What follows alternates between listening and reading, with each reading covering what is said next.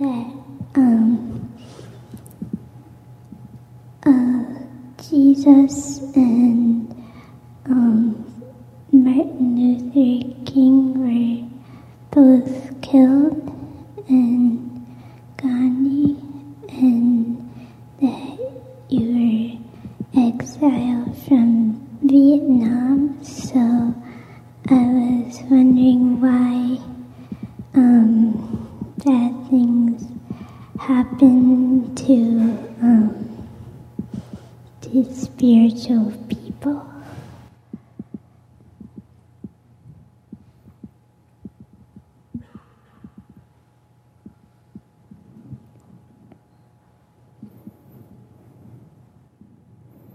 The fact that I'm sitting here is a miracle, because they tried to kill me also.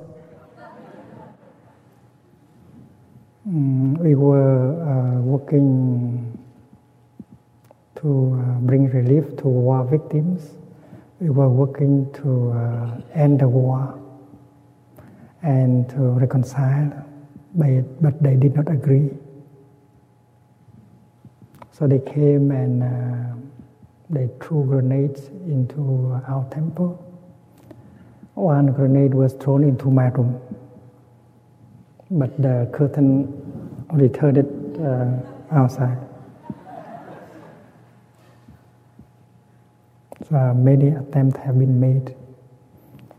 So I think because of the fact that they are afraid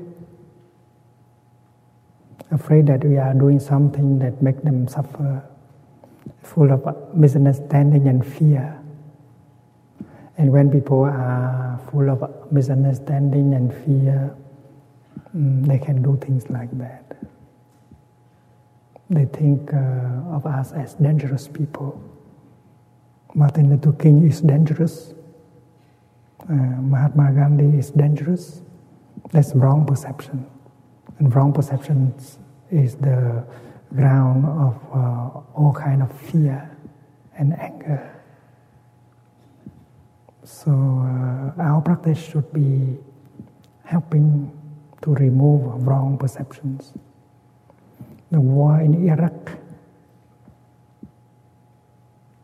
is about wrong perceptions and fear and anger that are born from wrong perceptions.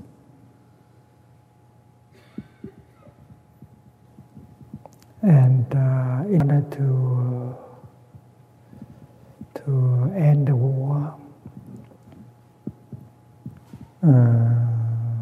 to help the people not to continue as terrorists, we have to help bring right understanding to them.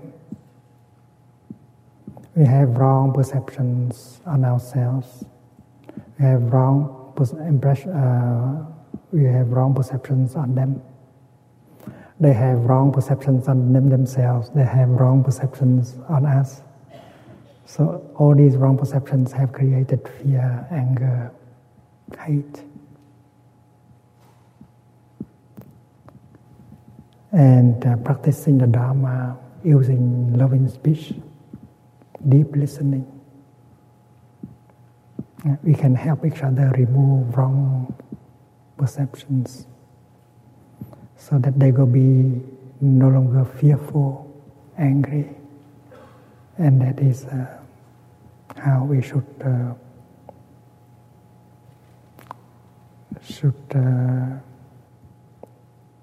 what we should do in order to remove terrorism. If you cannot remove wrong perceptions, that is the base of fear and anger. You cannot remove terrorism.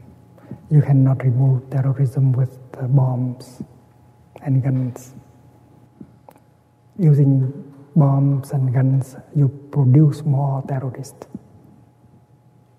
You make terrorism stronger. And those spiritual leaders like Mahatma Gandhi And Martin Luther King, when they die, they are not angry. They are compassionate to the people who killed them because they know that it is their wrong perception, their anger, their fear that have led them to that kind of action. And our world needs a lot of compassion and understanding.